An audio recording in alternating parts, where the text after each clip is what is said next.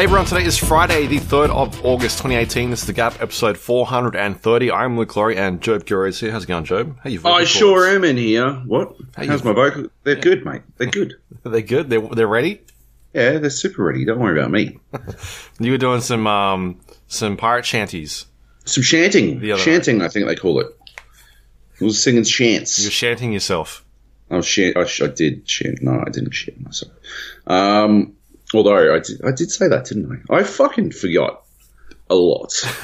You did manage to put like a poop line in there at one stage. I remember that because Fiona told me afterwards. Okay, yep. I'm pretty proud of it. Yeah, we were at Spawn Point, small bar in the city, and they were doing sea shanties. They had like a sea shanty night. Like they organised to have a bunch of people who are all about sea shanties coming down and like lead people in, what do they call it? Group karaoke. But yeah, it's all call and response stuff, you know, like so it's almost like a hymn, you know, like in church. Where you're just supposed to you don't have to sing the whole thing necessarily. I mean, it depends on the hymn, but you don't necessarily have to sing the whole thing. Like the choir might sing the large parts of it, and you just have to sing the call and response bit, like the response bit. Like, so they'll sing, you know, I don't know, blow the man down, and we blow the man down. You sing, I don't know, blow the man down again. I don't know the fucking words. I don't know any of the fucking words, except for, what was the one? What will we do with a drunken sailor? That was a good one. That was the one where I pooped my pants. Yeah.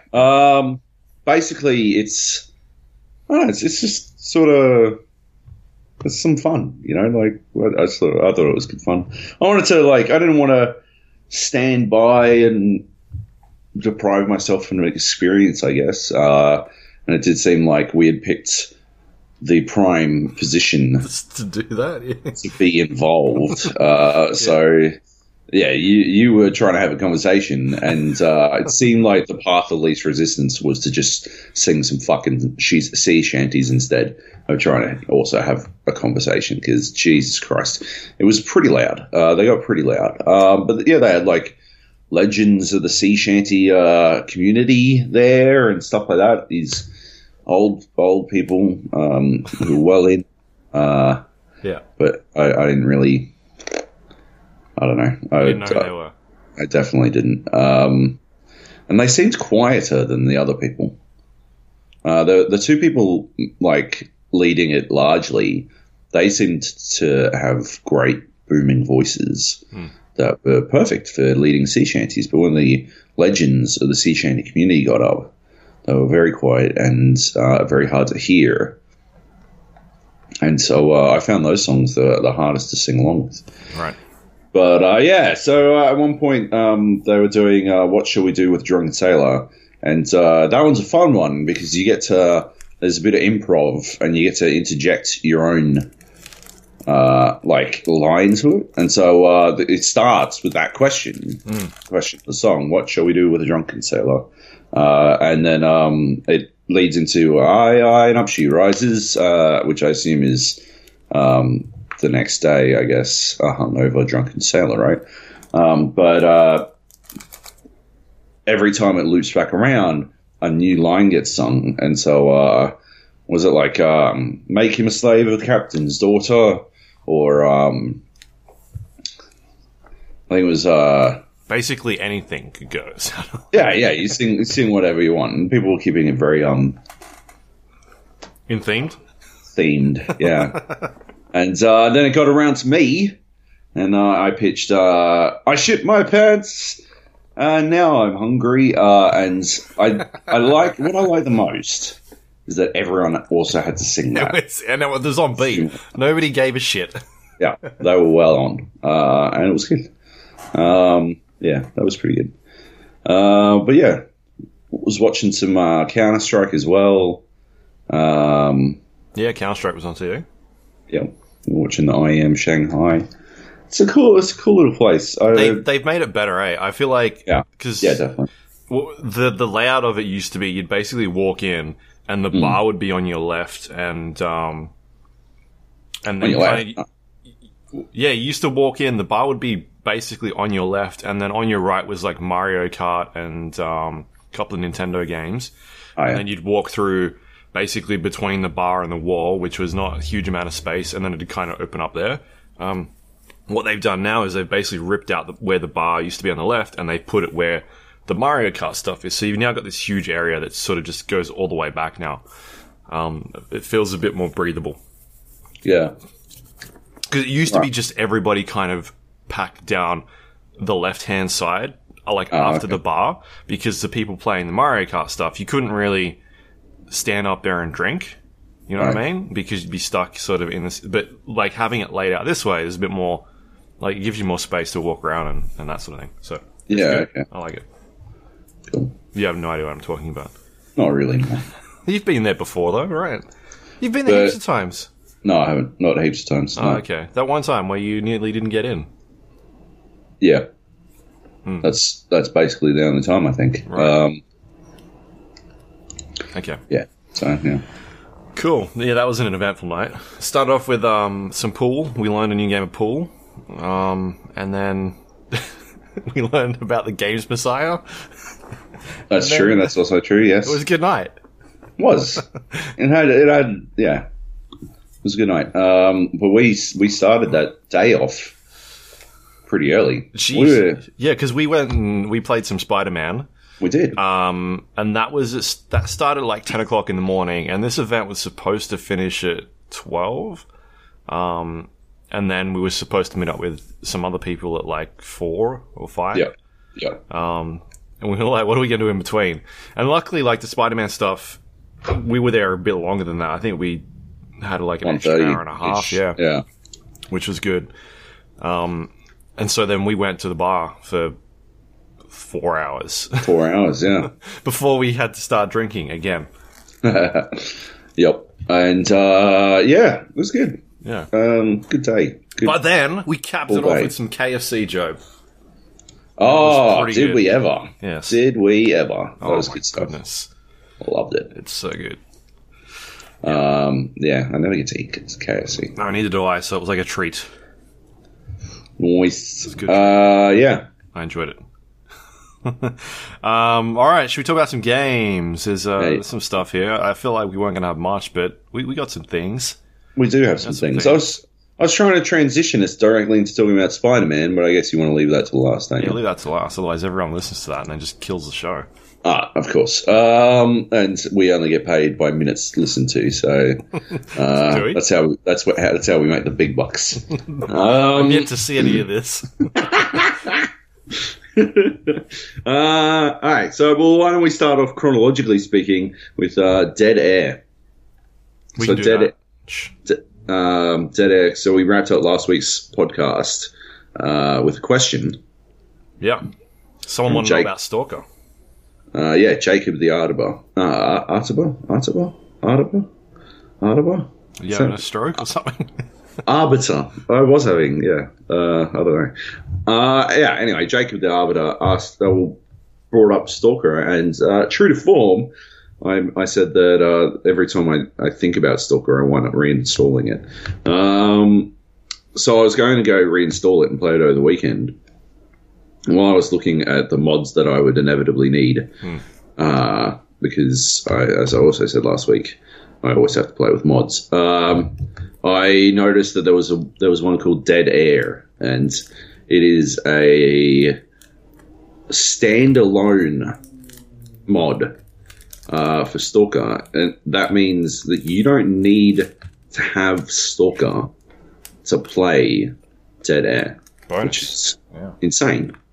It's basically it's a full fucking game built off the S.T.A.L.K.E.R fucking system. That's crazy. Anyway, I thought that was bananas, and I had to check it out. And the only main problem, I guess, is that it's currently primarily Russian. In that you can get translations for all the text, but you can't get voices.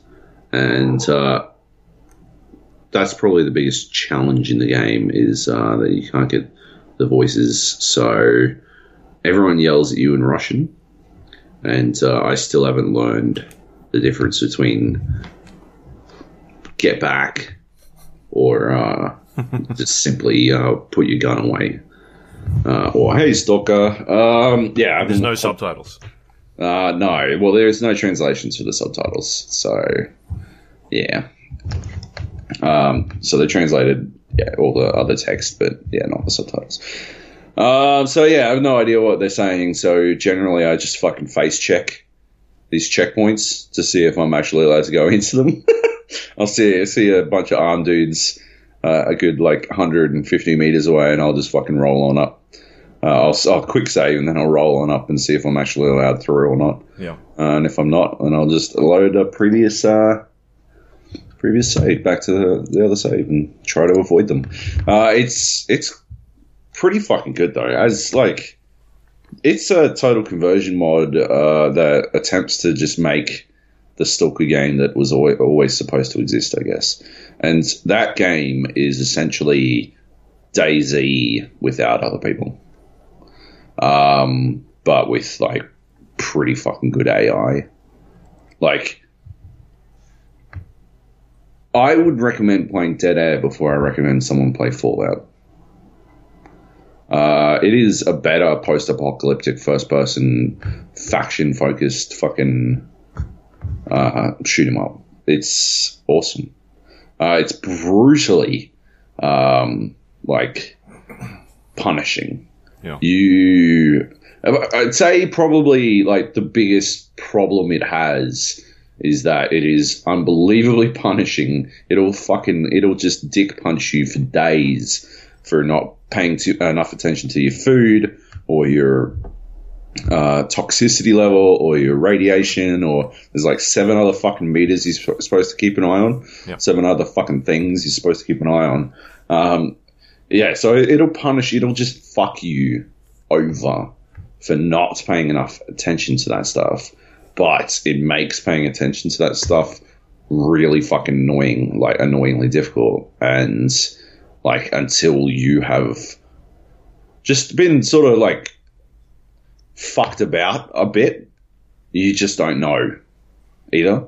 I was playing, I got to hour 3, and I vaguely knew I had to be eating food, and so I had been sort of eating food, but it turns out that if it almost exclusively eats mutant dog hearts, your toxicity level is slowly rising, and eventually I'm sick. And I'm sick to a point where the save game I have to go back to actually rectify this situation is a while ago. And that felt like a bit of a fucking crotch punch. You just don't you start off with nothing. You're supposed to sleep, but you can only sleep if you have a sleeping bag, or you can lie down in front of a fire. But if you take another stalker's spot in front of the fire, they get pretty grumpy with you. Yeah. You just don't know these things. It doesn't really lay any of this out for you. It sort of assumes that you've played Stalker before, and then it assumes that because you've played Stalker before, you know all these other rules.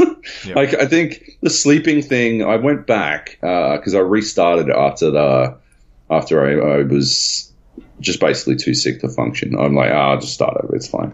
I lost a couple of hours, but I had a better idea of what I was doing. So I got back to where I was in about half the time anyway. So it wasn't that big a fucking loss. But when I restarted, I noticed that the dude, because it starts the same as Shadow of Chernobyl. You start in the same place. It's the same fucking map, but it's all linked together. It's massive. It's done really well. And you're still supposed to go talk to that trader dude. At the start of Shadow of Chernobyl, you're supposed to go talk to this trader dude, and sort of like breadcrumbs you there, like Shadow of Chernobyl, breadcrumbs you to the trader to get started in the world of S.T.A.L.K.E.R. This Dead Air doesn't do any of that shit. It's just like bingo bango, straight up. Like, go do whatever the fuck you want. You can talk to anyone and they might give you a fucking job. The job can range from anything to like get a first aid kit to go murder these dudes for me, all this kind of shit. And that's all good. But unless you have played S.T.A.L.K.E.R before, you won't know to go talk to the fucking trader guy. And the trader guy will give you actually good jobs, like proper jobs that can make you some money and stuff.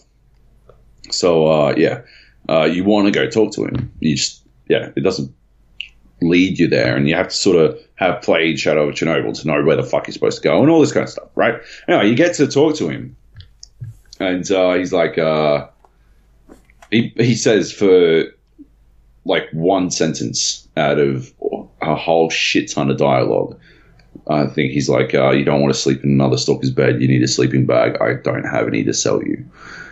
And then he continues talking, and it's like just a brief aside as one of the many things he's talking about. And then you carry on. Like you're supposed to absorb all this information, but yeah, it just doesn't, I don't know. It's very, there's no hand holding at all. Yeah. But yeah, then like you go and doing stuff. Like you can do all kinds of shit. You start with, it's got this point system to start you off in the world. It's very much about like just seeing how long you can live in this semi-static game world. Like things are still random. The missions you get are vaguely random. There's like randomized elements about them, but you'll generally run into the same thing. You go to right at the start. The first time I went to this checkpoint nearby, I was supposed to clear out these bandits. And the bandits had, one of the dudes didn't have a gun at all. He's very easy to murder in cold blood. And the second time I went there, like, they had two of them had fucking AKs and the other one had a shotgun. And it took me like fucking 9 attempts to get one of them down because I had a fucking sawn off shotty. And they were just fucking slaying the shit out of me. So yeah, I was very heavily save scumming my way through that fucking checkpoint because I was just getting fucked. It's sort of randomized like that. You go up. The third time I did that one, I actually got saved by, well, not saved, but like helped out by some dudes who rolled in, and then they happened to steal all the fucking loot.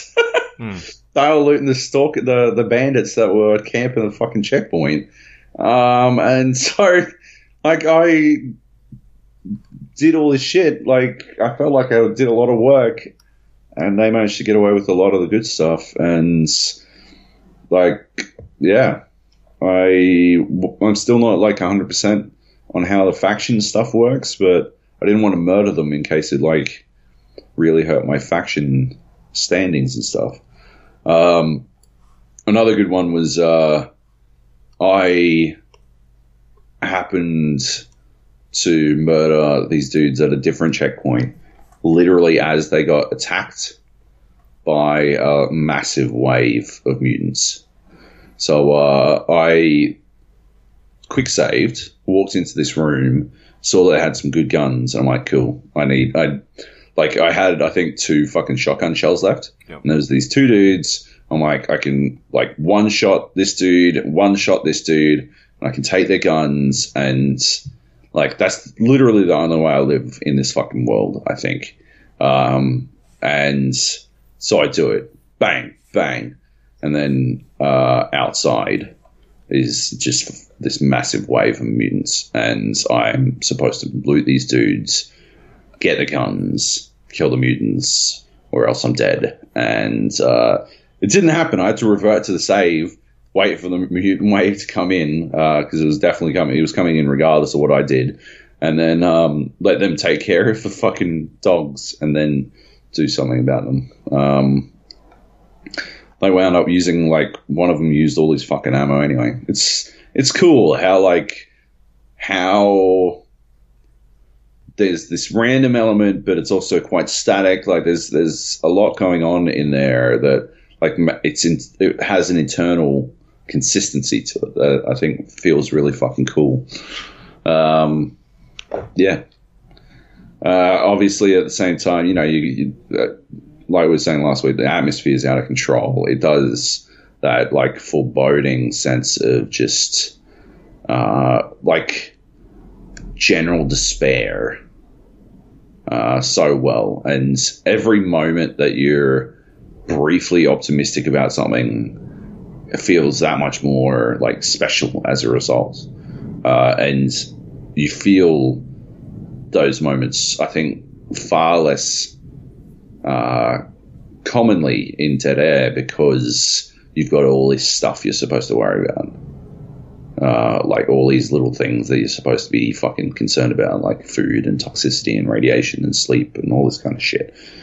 And yeah, it's good. It's good stuff. Yeah, it looks like they there's a patch like 2 weeks ago that says there's an English translation. I don't know. Yeah. So that's for the text, right?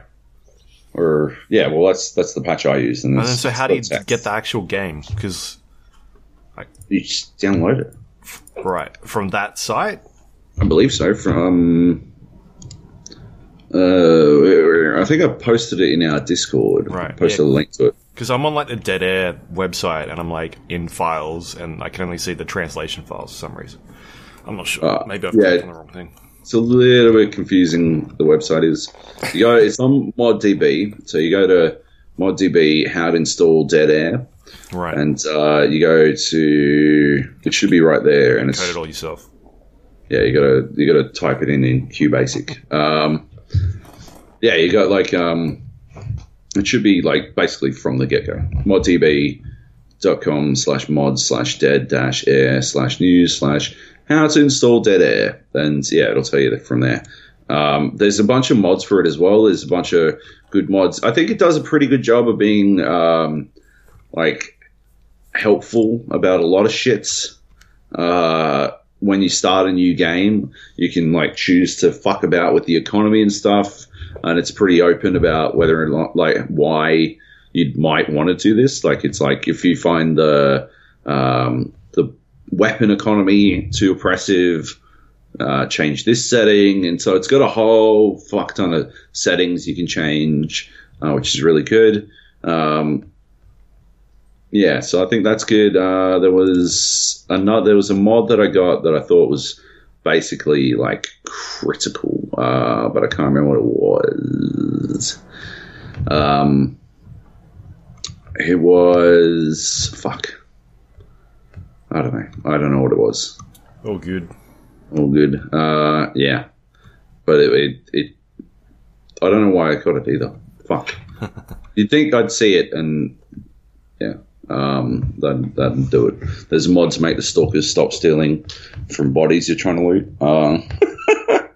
There's all that kind of stuff. Like there's all kinds of little mods. Yeah, right. Steady aim for Dead Air. That's what it was. I don't know if I installed this from the get go because I was reading about Dead Air and they were like the biggest problem I have with it is that the weapons sway makes it basically fucking impossible to hit anything. I'm like, I'm not fucking about with that shit. So I got steady aim for Dead Air, and the guns feel really good to shoot. So yeah, I don't know if maybe they fixed it in a patch for Dead Air or what, but or if you like, I would get this steady aim just to make sure because you don't get a gun that it would be affected by it for ages anyway, so you want to like get in on that shit early. Yeah, right. Yeah. So did you get a chance to check out Bohemia's new game Vigor? I saw a link for it, but I didn't check it out. It's on Xbox only, right? So yeah, that's me. Yeah, right. It's weird, eh? Like you'd think they just finished DayZ already. You would think that, wouldn't you? Yeah. It's crazy. Like I saw this and I was like, oh, okay, sounds interesting. And then I realized that it was an Xbox exclusive. So I don't know, man. Like, their games are usually quite janky, and for them to go for a fucking Xbox exclusive, I'm like, it might be a bit shoddy. But it's supposed to be like a mix between sort of like a survival game and like sort of the thing that Escape from Tarkov is kind of doing. Like you get in and get out of an area, and you're looting and killing other people and that sort of stuff. Right. So yeah, I don't know. It could be. Where's it based? Like Finland or some shit? Somewhere in Europe. Yeah, like some sort of radioactive zone. I think like same sort of style they usually go for, like some European country. It just reminded me because you're talking about S.T.A.L.K.E.R. Right. Yeah. Same sort of premise without the monsters. Yeah. Yeah. Like, I don't know, man. I just think S.T.A.L.K.E.R. does it so fucking well. And I think the influence it's had on so many people, like so much game design, is staggering. But yeah, it's just, yeah, it's good stuff. Yep, cool. All right, what else you got here? World of Warcraft. World of Warcraft. So it's terrible. Obviously we talked about getting back into it. I decided to reinstall it and check out where I was up to so I could somehow like get prepared. Since then I've managed to pitch writing about it so I can even justify it to my wife, who saw it loaded on my computer. And was like, oh, not again. She was like properly not happy. She's like, yeah, why though? Like, and I'm like, oh, yeah, no, like, yeah, I'm just going to check it out. And she's like, no, seriously, why? I've got some work. She's like, okay, fine. She was just, she's not pleased. Anyway, so I jump back in, jump on my Death Knight, crikey, and he's looking schmick. He's level 100. I have no idea how. I've been playing since then, trying to work out how the fuck I do anything. And none of my shit is, there's so much I need to relearn, basically. I need to relearn how to be a Death Knight, essentially, because I've got no fucking idea. No fucking idea. Apparently Blood Death Knights are tanks almost exclusively now. So that was my favorite build, but I don't want to be a tank. I guess it'd be a good way to level up, but you want to kill things.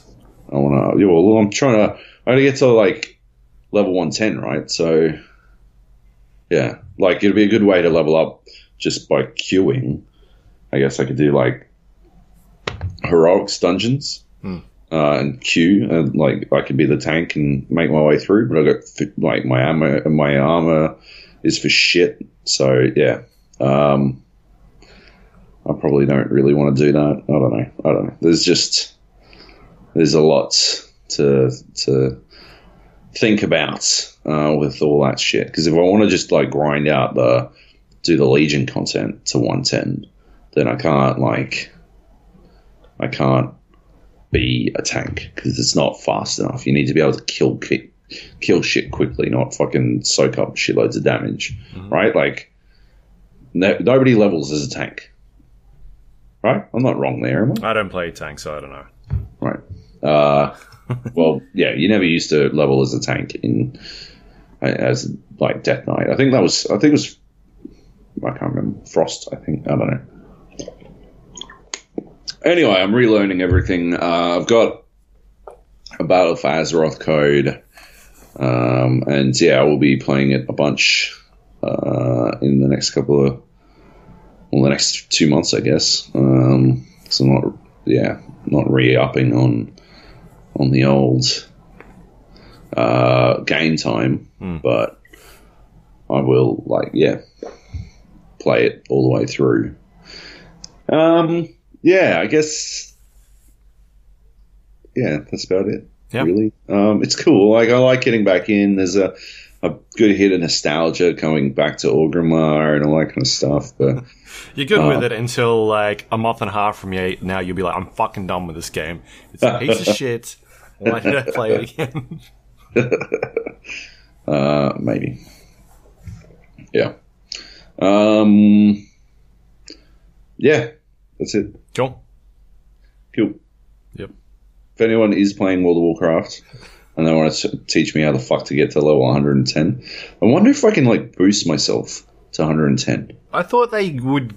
They used to give you one, like when you'd buy the latest expansion, like, hey, get a free level hero, and then you'd get that. The only thing is, rid of that now. I wonder if perhaps, like, even if it is in there somehow, I wonder if I should maybe learn how to fucking play a Death Knight instead of start from boosting them out. Yeah. Oh, yeah. Go all the way back to 55 or whatever it was. The Death Knight started at. Yeah. Anyway, yeah. If anyone is, I believe we can group together, right? They've got like cross-realm grouping now, right? I think so. Pretty sure. Yeah. So I'll just do that. Yeah. Yeah. Sweet. Nice. Yeah. Hit me up. I am. What am I on Blizzard? Joby. Shocker. Yeah, but you get like a number, right? Like 4216. Yeah, I'm looking. Yar. How do I do this? All those. Joby #6688. All right. Add him on Blizzard on Battle.net. Yep. That's that. Cool. What else is here? Mario's Odysseys. Oh, I'm all while we're talking about playing games with people. Yeah. Fucking I reinstalled Grand Theft Auto. Oh, yeah. So we're good to do it. We should get it done. Yep. Yeah, we should play that shit. I had to play through the thingy, the prologue, to get back to the point where I'm allowed to play multiplayer again. But I did it. Yep. And yeah, I've got like enough money to run us some heists. Cool. So yeah, I'm definitely all about that next week. We're doing it. The week after. When do you I'm not here. When do you leave? Next week. When next week? Sometime next week. I don't know. Monday, Tuesday. Right, we'll play on Monday. It'll be fun. Fair enough. All right. Yeah, cool. All right. So what are you saying? Mario Odyssey. Yeah, Alto's Odyssey. Oh, same thing, right? New phone game, baby. So Alto's Odyssey is the sequel to Alto's Revenge. Something. Yeah, I'm pretty sure it's Revenge. Revenge. It is Revengeance. Alto's something. Anyway, it's one of those endless runner types where you just jump and stuff, and it's,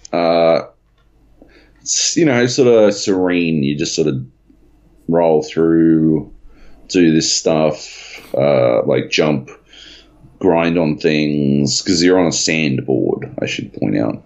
The only real button is you tap to jump, and if you hold it, you flip. Right. What is a sandboard? It's a snowboard, but for sand. Okay. And you just sort of slide down this mountain. We'll slide forever. And it's got like these challenges that you're supposed to complete. You do as many flips as you can and all that kind of stuff. It's good. I was just I wanted to talk about it because I sort of noticed, and I don't know if Alto's Odyssey is doing this, but it did like make me wonder if it would. You can pay to skip certain challenges. All right, yeah. And I've been wondering if perhaps like some of these challenges are like wall ride to grind and then do a backflip. And so, yeah, it's like not that difficult, or wall ride to ruin grind to backflip. It's not that difficult to wall ride, or backflip off a wall ride, or wall ride to a grind. or et cetera, but you need these things to be near each other. You need a wall to be near a ruin and the ruin needs to be like high enough that you can backflip off it. And so there's these little bits of RNG, and it does sort of. I wondered. Like I said, I don't know that Alto's Odyssey is doing this, and I don't think it is. My gut says it isn't, but it does strike me that you could 100% directly never put those three things together on purpose to encourage someone to pay to skip a challenge that is driving them crazy. You know? And, yeah, that has to be happening, right? People have to be doing that somehow, right? Yeah, Wales. What, like people from, like Welsh people? Yeah. Pricks! Yeah, okay. What makes you think that the Welsh are up to this? They seem dodgy. Oh, yeah. With their too many consonants in their words and stuff. Yeah. Cool. All right. Good to know. Anyway, Alto's Odyssey it's good. It's good. I like it. Nice. If you like the other Alto game, whatever the fuck it's called, Alto's Revengeance. Revenge, yeah. Yeah, check it out. It's definitely not called Revengeance. Fucking, you don't know that. Adventure. Alto's Adventure. Or Tequila. Could be Tequila. Alto's Tequila. Yeah, look, Google has given us lots of suggestions. It's probably Adventure, but I like Tequila. Right. Yeah, fair enough. Yeah, it's got a good art style, eh? Adventure. Tequila. I mean, like, and yeah, Odyssey has good art style as well. Yeah, no, there is an Alto's Tequila. That's pretty good. Well, I figured you didn't just pluck it out of. Well, I didn't. Google did. Okay. Yeah. Nice. Cool. Right. What else is here? PUBG. Yeah, we talked about this last week. We'd watched the third-person perspective, the TPP, as they call it, the matches.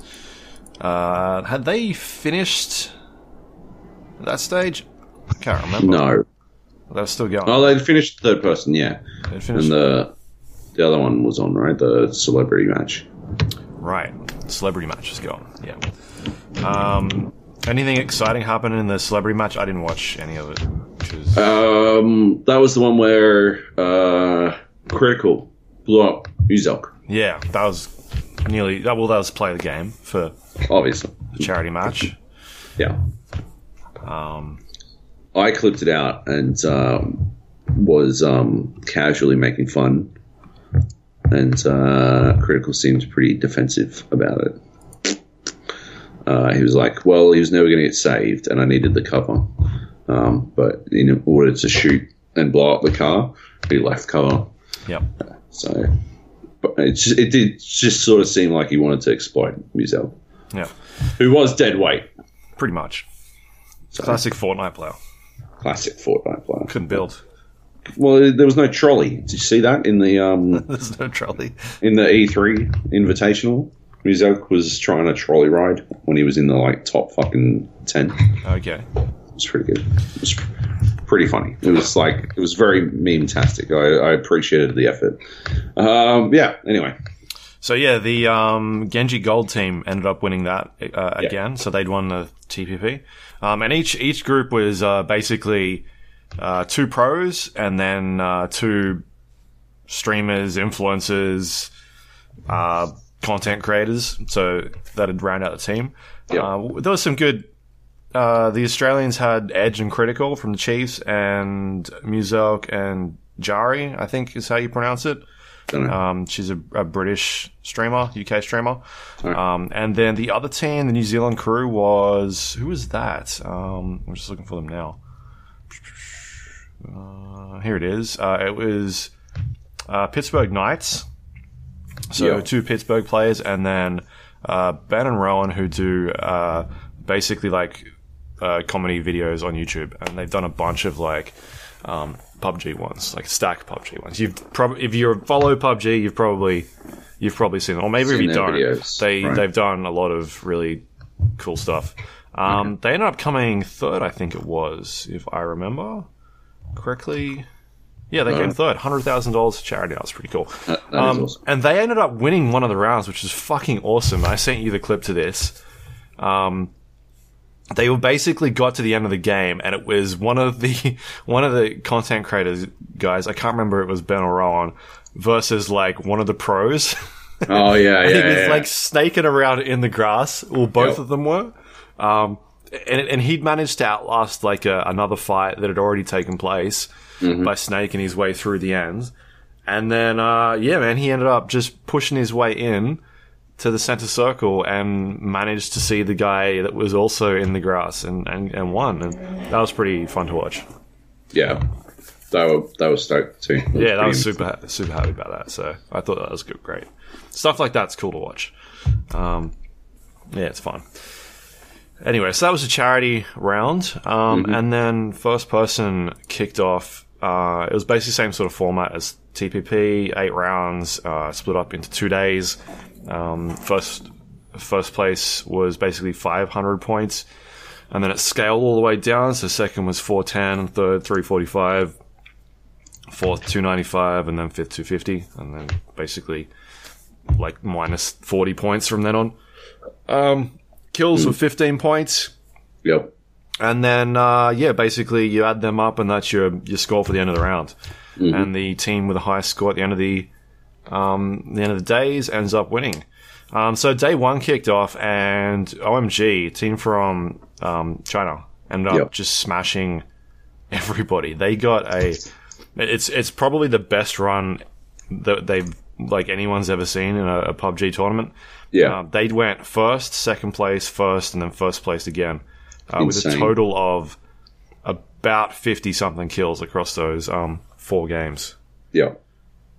20, 30, 40, close to 60. It was ridiculous. And by the end of the first day, I was like, well, we might as well just pack this up. This is done. Like, how do you lose this? You'd have to really tank it. You'd have to, like, totally fuck up. Yeah. And they tried. They tried pretty hard. That was a good run from them. Like, nobody was really expecting that because it's known that the Chinese teams play like exclusively third person. Like they're probably the only region that's actually playing it at the moment. Everybody else has pretty much switched over. Yeah. We've had like the Zemo Invitational here and a couple of tournaments where those guys have come down and played here, but it's been in third person. This is like it was completely unexpected for them to come out and just dominate so hard because it's not their style of gameplay, but yeah, they did. It was impressive to watch. To me, that's it. Third person's done. Yeah, it should be done. I never want to fucking see it again in a competitive setting. Like I'm done with it. I just can't anymore. I can't watch it. Yeah. Also, did you see they've been publishing streaming numbers from the event, and an overall tally came out today on this. Right. They've basically been breaking down like, hey, here's the teams that had the biggest viewerships. Here's the total viewerships for all the matches. Like kind of just like a breakdown of what was going on during the day. Yeah. And I'm trying to find it here. Here it is. So third person perspective peaked at here it is, 15 million, which that's including Chinese viewers. Excluding was 525. So big audience in China. First person's perspective was including Chinese viewers was 60 million. Holy fuck. So we've gone from 15 to 60. And the main reason why third person is played is because of the Chinese viewership. But wait till you hear this next number. First person's perspective without Chinese viewers, 589,000. So only 50,000 difference between first person and third person, excluding Chinese viewerships. But if you put them in there, it's an extra 45 million. So they've definitely come on board with first person. Yeah. It's hard to say whether or not that was because it's the weekend, right? There could be that a little and bit. OMG was dominating that first day. Right. Yeah. You know what I mean? Sure. So either way, I feel like you look at those numbers and it's hard to justify why they would want to do third person again. If there's such a big difference in China, because that's where, like, that's primarily the reason why they're doing that third person is because of China. But if Chinese viewers are on board with first person, then is there much point of them even running that competition? Yeah. Or that at is least can insane. be on board with it. Yeah. Yeah, it's nuts. It's nuts. Huge amount of difference between. And they like kind of broke down viewership platforms and that sort of thing. Yeah. Which was cool. Anyway, I thought that was an interesting number to look at because that's a lot of fucking people watching. Mm-hmm. So yeah, day 2 kicked off and OMG tried really hard to tank that. They came 10th, 4th place, 16th, and then 13th with a total of about 15 kills across those extra 4 rounds. So right, yeah. They it was looking pretty tight towards the end there. They just really all they needed to do was basically rank tank, right? And rank tank, yeah. They would have been okay. And they ended up winning the tournament by 200 points. So that's insane. It got close, really close. And the other thing was that Team Liquid ended up coming second. And the last 2 games, they came second place, and then also they won the last game. So it was tight. If they would have got, if they would have went off and got 20, 30 kills, they would have to get like 30-something kills, but it was definitely close. They tried to put it back in there. Like, they came second, 6th, second, and then first. It was super close. They played very consistent, Team Liquid. Yeah.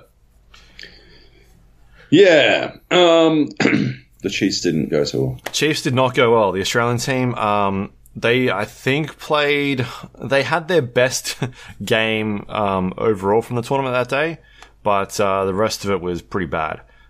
So first up, they played Miramar. Each day, the first round would be Miramar to change things up, which is cool. I really enjoy watching Miramar. I think because the landscape is so much different, it's a lot of hills, it's some wide open areas, but you've still got cover. It's really cool to watch like fights take place. Whereas on Erangel, you can have these huge open spaces, and there's not really like you don't have much protection between you and maybe an enemy. Yeah, someone that's around you, and it's not as I just don't know. It's more reliant on making sure you are in compounds, and then as the circle gets smaller and smaller, then it's about like finding these sort of divots or trees, rocks, that sort of thing, setting up cars in certain positions, like that sort of thing. Whereas on Miramar, it feels like you can sort of play with the landscape a bit more. I don't know. I enjoyed it. I enjoyed watching that. So Chiefs came 4th that first game, and they ended up with 11 kills, which was the most of any team. On that match, and I was pretty upset about that because I was watching the feed and they didn't show any of the kills from the Chiefs at all during that game. They went on like I think it was in the span of about 5 minutes, they basically wiped 3 teams, and like the main broadcast feed didn't show any of it, which is it's pretty fucking like I think I wrote on Twitter it was disrespectful to the team. Because they were, Chiefs weren't doing badly. They were around the 10th position, I think, by the end of day 1. Like, out of 20 teams, they were still doing good, but they just, like, completely ignored the Chiefs the entire tournament. They got no airtime. And they were, like, at that stage of that round, they had the most kills, like, flat out, and no one was paying any attention to them. They pretty much cleared an entire, the west side of the circle, and it was just like, all right, now we're watching this player from OMG loot some bodies because, or not even loot bodies, like trying to hide behind a hill, and that's what we were watching for 15 seconds while you're looking at the kill feed, and there's all these people dropping. Yeah, I don't know. I feel like there needs to be the production on it needs to be done better. Like 1000%. Yeah, it's like there needs to be someone in the area saying, "All right, there's things happening on this side. Why don't we go look at the team that has the most kills at the moment, or something like that?" It's just, yeah, when you're standing there watching people loot bodies or just crawling through the grass because purely they're the team that's either winning the tournament at the moment, or they're a fan favorite. Like, we saw so much OMG, saw so much team look good. I mentioned this before, like, even 4AM, which were a team that weren't in the top 10 at all, they were getting tons of airtime as well. Yeah. And I think it was just purely because they're a Chinese team. Yeah. Yep. So, yeah, it sucks that they were treated that way, I feel like. I mean, I don't think they should be front stage, like, every game, but the fact that they were doing the best that round and they got completely ignored... Yeah. That was shit. Yeah, it's garbage. Mm. Yep. So they ended up coming 12th overall, Chiefs, which is, I think, it might be our best ranking in a tournament. Well, like they got ninth in third person. A global tournament? Yeah, I mean, comparing to. So, yeah, they did good. That's fine. It's just like... Super proud of them. I mean, there's 20 fucking teams... They came above 15th, like, in both tournaments. Fuck it. Like, the OC region has so many fucking challenges. It's rough. So, yeah, fucking more power to them. Yeah, like, we only get these, it seems like we're only getting these global tournaments every maybe 3 months or so at the moment. Yeah. Whereas the European teams, the Chinese teams, they're the US teams, they're doing it a lot more frequently with each other because they're so close. Yeah. And like some of the US teams played poorly as well. Yeah. Yeah, absolutely. There's another PGL happening. Yep. Did you see that? The Fall Invitational? Yeah, they haven't announced the structure for that, though, have they? No, they haven't said where or anything. Or what teams. Sounds like it'll be a global tournament. I don't see them not inviting someone from Oceania, just because of the way we've played. Did you hear that? What was that? I farted, and it was a big one. It was good. Didn't you? So that's not going to come through on the podcast. Got it. Right. What's the point? What's the point of farting if people aren't going to be able to hear it at home? Yeah. Anyway, PGI. There's a lot they can improve. I've written... How many fucking words is this thing yet at the moment? I'm up to most of the way through point 2 of my 5-point how to make PGI better. All right, what PGI needs to do to make PUBG esports ready or something like that. I haven't landed on a title. I always do my titles last, and I'm at 1,200 words so far. So... not even halfway through. This one's going to be a fucking thesis. Yeah. And they were still doing that thing where the commentators and the observers weren't on the same page. Like, move, like halfway through a fight, it'd just disappear and you're on something else completely irrelevant to what the commentator's talking about. Anyway. Annoying. Yeah. And so following that up, a patch is in the process of coming out. It's on test servers at the moment. I think there's 2 big changes in here. One of them is bullet penetration for limbs. So what would happen before is if you were fighting somebody and you shot them in the arm, they would take arm damage. And if you think about it, if you're holding a rifle, an assault rifle in front of you and looking down the barrel, your arms are sort of covering parts of your body in the game. And so if you would shoot those parts, they would basically take the arm damage. And so what they've done now is they've pretty much made it so the bullets will penetrate and go through. And if they manage to hit other parts of the body, like your head or your chest, then the game will take into effect that it'll take like the most damage. So your chest or your head will take that strike instead, which is a good change because it means you're no longer like firing all these bullets into somebody and being like, why the fuck are they not dying? And it turns out it's because you're shooting them in the arms or the hands, which are the lowest parts generally in the hit count. They've from what I saw, they completely removed hands from the hitboxes now as well. So that's no longer there. Okay. It's only arms, which is it's a good change. I feel like because you're no longer running situations where you're shooting someone straight on, and all their damage is being soaked up by the arm hitbox. Yeah, that's good. Good change. The other one was 3D spotting, 3D marking. Marking. Basically, same sort of feature that's in Rainbow Six Siege. You press a button, it'll bring up a little marker on the screen, depending on where you're marking. The thing about that is everybody on your team will be able to see it now. Previously, you would go into the map, drop a pin, and then it'd show up on the mini map. So, I think that's a huge change. It is pretty huge. It's dividing the community. I think it's like a 60-40 split at the moment. 60% of people are about it. Yeah. About 40% are not cool with it. But yeah, man, I'm not sure. It's an interesting change. I want to see it in practice. Yeah. I don't think I can't see why it would be a bad thing necessarily. It's sort of. It lowers the skill threshold a little bit, but I don't think, I think that is elitism. You know, I don't think it's enough that it will make a measurable difference. I think it's just a quality of life improvement.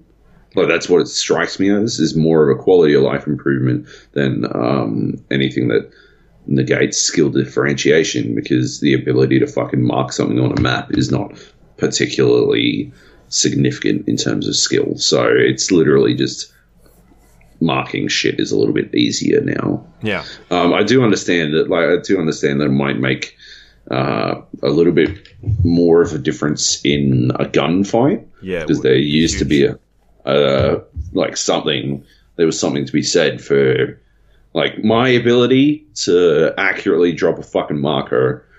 I have always been very proud of my ability to do this. I will be all like, yeah, okay, that's roughly where he was, and bingo bango, that's exactly where he is. But I don't think that. There's quite a bunch of fucking thought processing that goes into that that I don't think is necessary. It would be easier. All I'm ultimately doing is converting the map into the 2D map. So, I don't think it's that big a fucking deal. I don't know. I think it's a good idea. Yeah, I mean, it comes down to being sort of you'd relay information in your team. Before you'd say, I don't know, this fucking degree is correct, but you'd be like, west 240 degrees, halfway up the hill, third tree to the right of the rock. That'd be how you relay information. Now it's just literally look at that tree and drop a marker by pressing Alt right click. Yeah. You've gone from relaying information that could take 3 or 4 seconds to pretty much instantly, and accurately as well. Whereas before you'd say that, and then people on your team will be like, all right, well, where's 345? I'm a bit more east of them. All right, halfway up the hill, where's this rock? I can see 3 rocks, that sort of thing, and trying to figure out which tree they're behind. Whereas now it's just literally, here's the tree they're at. Don't fucking look away from that tree. I guess. I don't think that's a bad thing. I don't think it's a bad thing. It's a quality of life change type of thing in there. I've never had any issues with it in games like Rainbow. Yeah. But this is a different type of game as well. It's a bit more.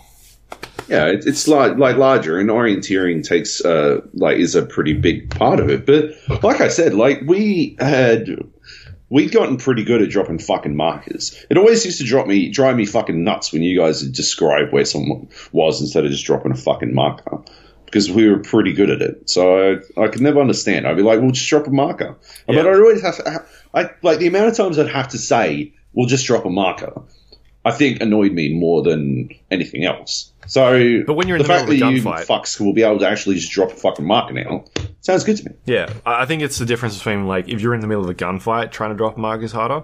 It's the difference between someone on your team saying they're 300 meters up on that hill, and you going and then eventually fighting them and being like, they're fucking like 20 meters in front of us, you dickhead. Like, they're nowhere near. Now it's just like, here's my marker, shoot that tree. I think it's going to change things up. I think I'm cool with the change. I'm alright with it. People, I feel like, will get over it. Yeah. So that's one of the big changes. The rest of them are more quality of life stuff. They've improved dropping and dragging items off of inventory slots, being able to mute teammates, team management buttons. They've changed up the way Erangel is laid out in some of the areas, added a couple more compounds, changed some of the sort of the landscape in some areas, and added a maximum frame rate limit in the in-game settings, which is awesome. That's good. That's something I've fucking been waiting for ages. They never had that in there. So now I'll be able to be like, all right, I want to limit my game at 60 frames per second because I don't like it jumping from 144 or 100. I usually get like 114 in some parts, and then it drops down to like 90, and then sometimes it tanks to like fucking 40. I would prefer a solid 60 the majority of the time, and I feel like that would improve the experience. So. Sure. And then dynamic weather's been added into both the maps again, which is cool. Both the maps? Yeah, Erangel and Miramar. Right, yeah. Because it's already in the other one. Right, yeah. Yeah. And a bunch of bug fixes and whatnot. So, yeah, there's some good changes in there, but... Anyway. PUBG. Cool. PUBG. Yeah. And we got our backpacks. Yeah, we got some Logitech PUBG backpacks, level 3 bags. I'm a fan. I like it. The only thing I'd like more is if it's got Velcro for the front pocket. You can hear that. Yeah. I would prefer a zipper for the front pocket. Cool. It's the only major feedback I have. But it's a good size. It's like very spacious inside. It sort of pops out like to make like quite a large bag inevitably. Yeah. It's got a little laptop sleeve in the main compartment, so you can hold you chuck your laptop in there and hold it properly. It's got like pouches on the side. Is this not a pouch? What? It's just sewn on. What the fuck? It's a fake pouch. It is a fake pouch. That's insane. That's insane. That is insane. Why would you do that? Cost saving. That is crazy.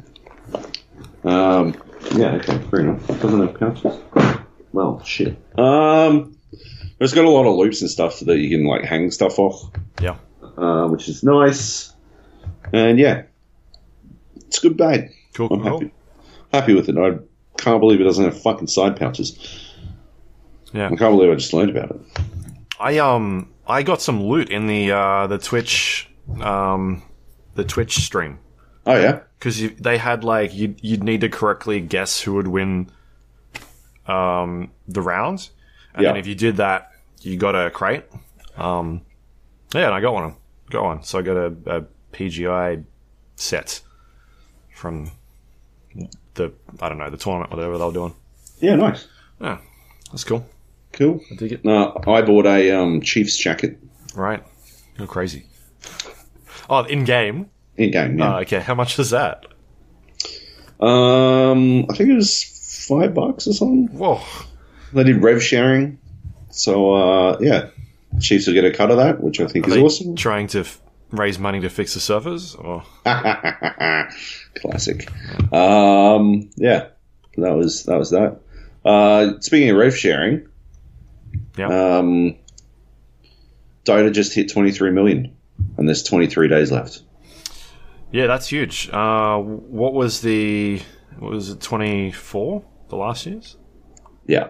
They need 1.8 million to beat last year's. Yeah. I think 1.8 million. I feel like they're going to hit it. But will they hit will they hit your prediction, which was 28 million? Was it? 23 days to go, 28 million. I don't remember saying $5 more million. It's fucking written down, mate. I'm looking at it right now. Okay, cool. Yeah. I said 25.5. I'm looking good. You can owe me, I can't remember what you owe me, a bottle of Japanese whiskey. Right, yeah, okay. Yep. Nice. What if they drop an extra crate? Then you're fucked. Oh, yeah, then I'm cooked. Yeah. Just anything. Just do anything. No, you stuffed. Yes. Yeah, all right. That's cool. Yeah, I was watching some Dota on the weekend as well. It was good. Cool. I don't remember what it was, but it was a tournament. Good story. Yeah. Great story. Loved it. Spider-Man. Cool. Spider-Man. Yeah, I like this game. Luke hated it. It's crazy. This is terrible. It's weird. Yeah. Spider-Man. He does whatever a spider can. That song, I was thinking about it in the shower. Yeah. I was singing it to myself in the shower. That's how hyped it's got you. It's weirdly ominous. It's like, look out! Here comes the Spider-Man. That is a threat. That is, like, you don't say, look out! Like, you might say, look out, radioactive man! But you wouldn't say, look out! Here comes radioactive man! Unless you were specifically afraid of radioactive man. So, is the person singing a bad guy? Or is Spider-Man a bad guy? I think it's a bad guy singing. A bad guy is singing. Michael Bublé is a Spider-Man villain, is what you're saying. He didn't invent the song. He just did a rendition of it. He's still singing from that fucking perspective. Oh, is he? And that's the theme song, isn't it? For the fucking Spider-Man? I guess so. Yeah. I don't think it's been a theme. Like, the it was the theme song of for the Spider-Man cartoon. is sung from the fucking perspective of a villain. Yeah. Have you not seen the Spider-Man musical? I know everyone died. Really? No, lots of people got injured. Yeah. Holy shit. Oh, yeah, that's right. Yeah. Yeah, actually not in the musical, but not the story, the real thing. No. Yeah. Yeah, shit. The staging of and stuff. Yep. Yeah. And yeah, all I know about the Spider-Man musical is the Spider-Man musical 2 that they did in Unbreakable Kimmy Schmidt. Okay, fair enough. Yeah, Titus goes for a part in it, and they have a song. They make a song about it. It's called Spider-Man 2 Too Many Spider-Men. Yep. And I think it's based on that cartoon that they're doing later this year. You know, the one with Nick Cage as Spider-Man? Nick Cage? Nick Cage is one of the Spider-Men, yeah. He's one of the Spider-Men. Oh, okay. Into the multiverse, whatever it's called. Dozens into the Spider-Verse. Into the Spider-Verse, yeah. Yeah. Well, they should get fucking Titus Andromedon. Yeah, maybe he is. Maybe that's a cameo. A cameo, yeah. Well, we can only hope. Who's playing Spider-Pig, though? They answered this. I can't remember who. Oh, really? Yeah. I'm going to look it up. Into the Spider-Verse cast. This is good. Shamik Moore, Spider-Man. Jake Johnson, Spider-Man. Nicolas Cage, Spider-Man. Interesting. Thank you for your unbelievable help. Well, one of them's Miles, the other one is Peter Parker. Spider-Ham, John Mulaney. Right. The comedian. Yeah, they had, there's lots of Spider-Man. There's lots of them. Yeah, well, that's Spider-Verse, yeah. They've announced a lot of them. John Mulaney, Kimiko Glenn as Penny Parker. I don't know who the fuck that is. Haley Steinfeld as Spider-Gwen. Oh, Nicolas Cage is Spider-Man Noir. Right. Yeah, cool. It's just Spider-Man, yeah. Yeah, anyway. So, yeah. Speaking of Spider-Man Noir, I played 90% of the Spider-Man preview as Spider-Man Noir. Yeah, cool. Yeah. So basically, you play through the game. You do the starting sequence, which involves it's set sort of 8 years after Peter Parker's become Spider-Man, right? Yeah. Yeah, he's like an experienced superhero at this stage. There's not like an origin story. We're not learning about, how he got his powers and how to use them. It's like this dude he knows his shit. Yeah. And, and you're taking down Kingpin, basically. The Vincent start of the D'Onofrio. game. But it's not played by Vincent It should be, though. It should be. He has literally defined the role. He was the best part of Daredevil season 1, and every time they do another Daredevil and he's not in it, it hurts me. I die on the inside. Although Punisher in season 2 was pretty good, but he wasn't in it enough. That's why they made his own show. Punisher's awesome. Yeah, actually, yeah, Punisher was awesome, and I'm sad that it took me so long to actually watch it because I figured it'd be shit like all the other Defender TV shows. So you're taking on the Kingpin. It's basically like the start of the game is wrapping up that arc, I guess, of Peter Parker's like time as Spider-Man by getting rid of Kingpin and opening up to so many other possible villains.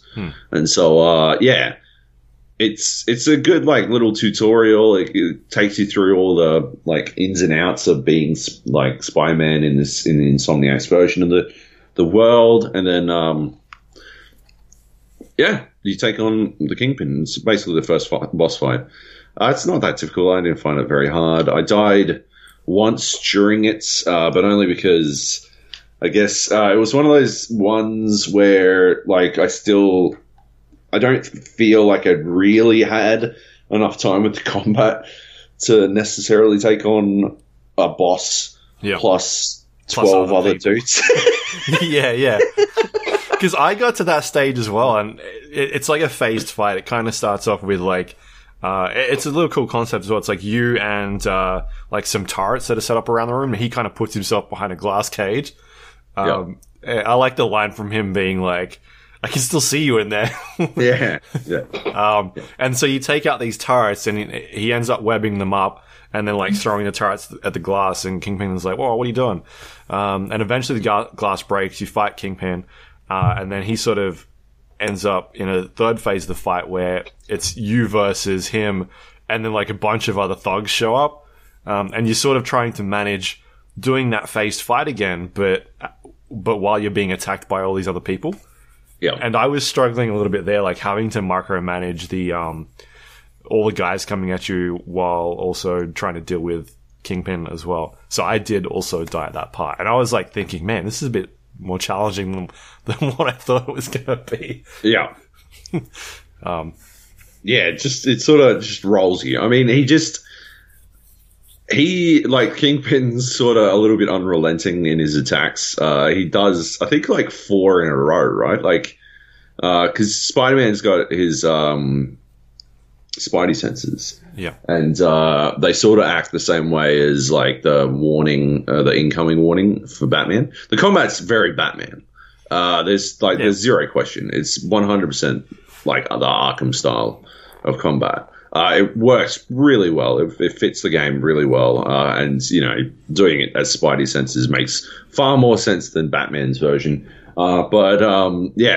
It basically, like, you dodge and you're supposed to just fucking keep dodging when the Kingpin's on his bullshit again until you can get, like, some separation. And it's difficult because not only does it throw fucking Kingpin at you, but like 12 other motherfuckers, and it's like a couple of each of the many kinds of fucking enemies that you've learned to take on. There's shield guys, there's gun guys, there's fucking like melee weapon guys, and just regular dudes who are seriously just fucking fodder. And you're not really equipped to do shit. You've got to kind of think about it, because it's that same sort of formula as I guess we're going to be referencing Batman or the Arkham series a lot. Even a lot of brawler games up until Arkham have been using the same sort of system. But you're like, each archetype type has their own way of sort of dealing with these enemies. Like the shield guy, you've got to kind of stun them and then web them up, and then you take them out. Whereas like the guys with the melee weapons, you can't directly hit them because they'll just block you all the time. So you've got to launch them into the air, and then there's other guys that come later on, and it's like, you got to throw objects within the environment at them to stun them. And like, you got to think about all these things. Like, all right, who am I taking on, and what do I got to do to get rid of him? Meanwhile, Kingpin is like running at you full charge. Yeah, you're like, okay, so I'll punch this shield guy twice, and then I'll slide between his legs, and then I'm going to punch him in the back and try to launch him so I can, and then like Kingpin is like pounded through you again, and you're like, oh, right, yeah, cool. I will probably start this one over. You've got you've got spider focus, and you can use your spider focus to heal yourself. Yeah. And I only died once, but I was literally hammering the fucking heal button. Yeah, I was still the same. In the second time. I would make any focus at all, and I'm like, yep, heal. Oh, fuck, heal. Heal. Because like 2 hits from fucking Kingpin would take me down to like fucking under 50%. Like, it was rough. Like, you were definitely 4 hits away from dying to Kingpin. And and that didn't account for all the other motherfuckers. So yeah, it was a complicated fight. And once you get it done, it drops you in the open world, and you can sort of just do whatever the fuck you want. And it's cool. Like, you do sort of just start to explore this world. And I think it's a really, really pretty rendition of Manhattan. But it's also like quite detailed. Like, there's a lot going on. You can go all the way down to the street, and you can like get XP for giving people high fives and shit. Oh, really? Yeah. Taking selfies. I've seen that before. And yeah, you do all this stuff, and like, it does feel like they've paid a lot of attention to Manhattan as a city. But once you do all that, you go to Peter's job, and Peter's job is not as a photographer. He's a scientist, and that's where suddenly you're able to sort of do stuff with your suit and stuff. And there's large chunks of that we're not allowed to talk about, that are under embargo, so we'll just dodge around that, like about him being a scientist and stuff. But we can talk about the suits and stuff. Yeah, and I loved it. I loved how they've handled the suit stuff, because you can basically you can switch to any suit you like, and then you can switch in any suit's power. So each suit has a different power. But you are not stuck. If you want to look like Spider-Man Noir, you are not stuck with Spider-Man Noir's suit power, which I cannot remember what the fuck it was. I think it was. It had to do with stealth, right? Yeah, stealth. Your stealth's a bit better. When if you're in a stealth mode and an enemy spotted you, he wouldn't be able to call for backup. Right, that's what it was. Yeah, pointless. Who gives a fuck? Because they're already dead. Yeah, exactly. Well, not dead, webbed up. He doesn't kill people. Webbed up. Yeah, he doesn't kill people, or does he? I unlocked that immediately because I was doing all kinds of like side shit.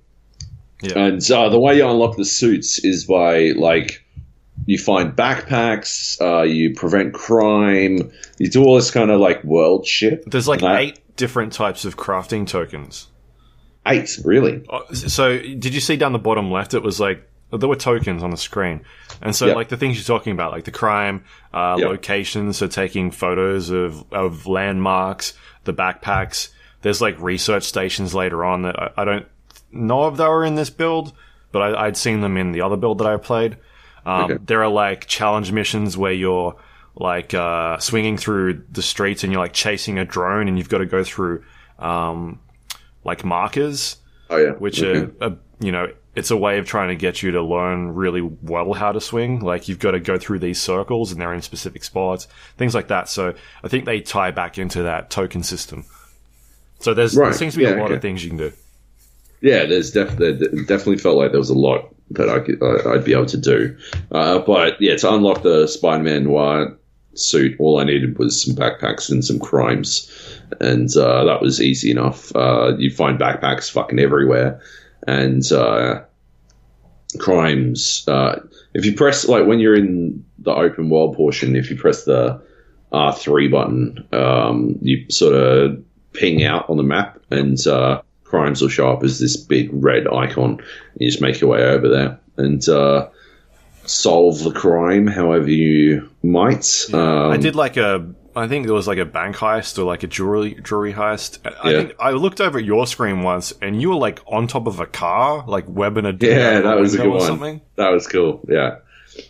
Yeah, well, they change. Like, there seems like there's a lot of different fucking crimes that there's like, you can spoil a drug deal, which I'm philosophically against. You can like stop a hit and run, I think it was, or maybe, I don't know, it was a car chase. Stop the car chase. I don't know if it was a hit and run, but I was just running through the street at one stage and there was like an ambulance and like a car accident and they were kind of like cleaning it up.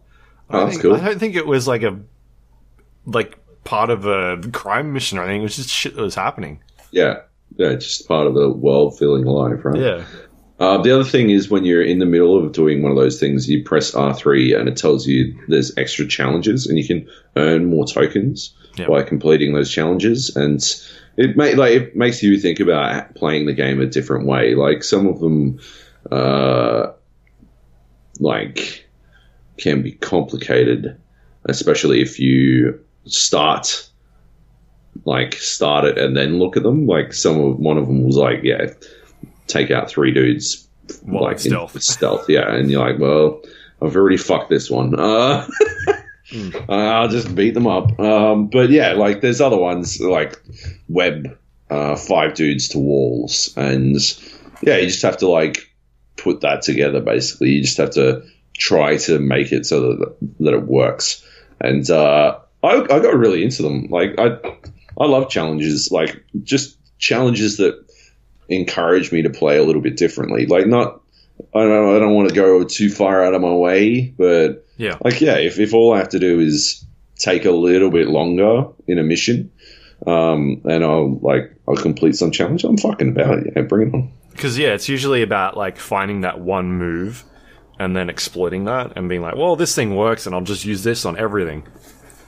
So you can't really do that anymore. It's like, you want to get the max points, and it's like, all right, complete these tokens, do it this way. Yeah. And, you'll be able to unlock more suits.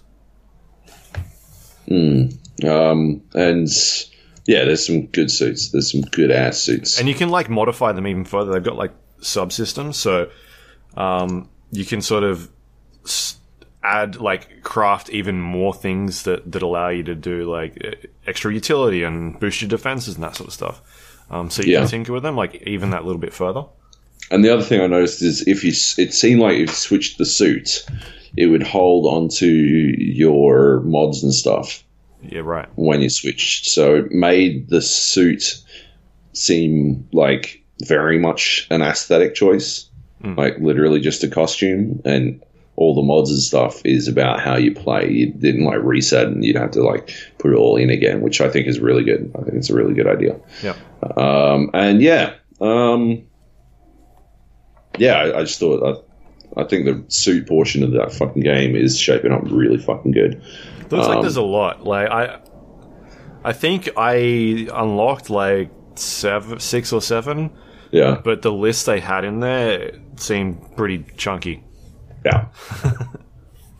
There's heaps that were still like grayed out, so you couldn't even like see a silhouette or anything. So that was good. What about the swinging? The what? The swinging? Yeah. I like the swinging. You've got issues with it. I do. I still think, now having played it, I still think there is a fundamental problem with the momentum. However, I have come to terms with the fact that I might have unrealistic expectations. Like, I am okay. I've come to terms with this like idea that the game that I want won't exist. Like, it will never exist. They're never going to make it. And Like, because I think it's probably too punishing. Too unrealistic, yeah. Or not No, fun. like it's not fun, right? Like, I think what I want would sacrifice quite a lot in pursuit of physics-based movement that might wind up being like fun. I think it'd be fun because in my mind it's very fun. But I think that for the general public it might be very difficult, and they wouldn't feel like a badass superhero. Yeah. And so I understand, right? Like, I get it. But you were trying to explain it to me the other day, and I couldn't understand like what you wanted out of it. Like, you were trying to explain the swinging motion? I was trying to explain that particular, like, swinging technique where there is, like, a light pole, right? Yeah. And it stretches out over the road, and you swing down, and the, like, a quarter of the way up the web gets, like, collides with the light pole. Right. And then you swing, your trajectory should change as a result. Yeah. I feel like the light poles in the game are too low to the ground for that to happen. They're not too low. They're just not long enough out, like, horizontally for you to make it happen. Okay. But I feel like they did that on purpose. Maybe. To stop me from... Yeah. Yeah. I mean, there's things in there like... And I don't know if it changes later on, because there's a whole skill tree system, which we haven't even talked about yet. But when you're swinging on like anchor points set up throughout this world, you can't just hit right trigger and he webs onto something. There needs to be something there for you to web onto. And so sometimes you'll just be hitting R2 and nothing happens, because you're not near a building, you're not near a tree or something that can latch onto.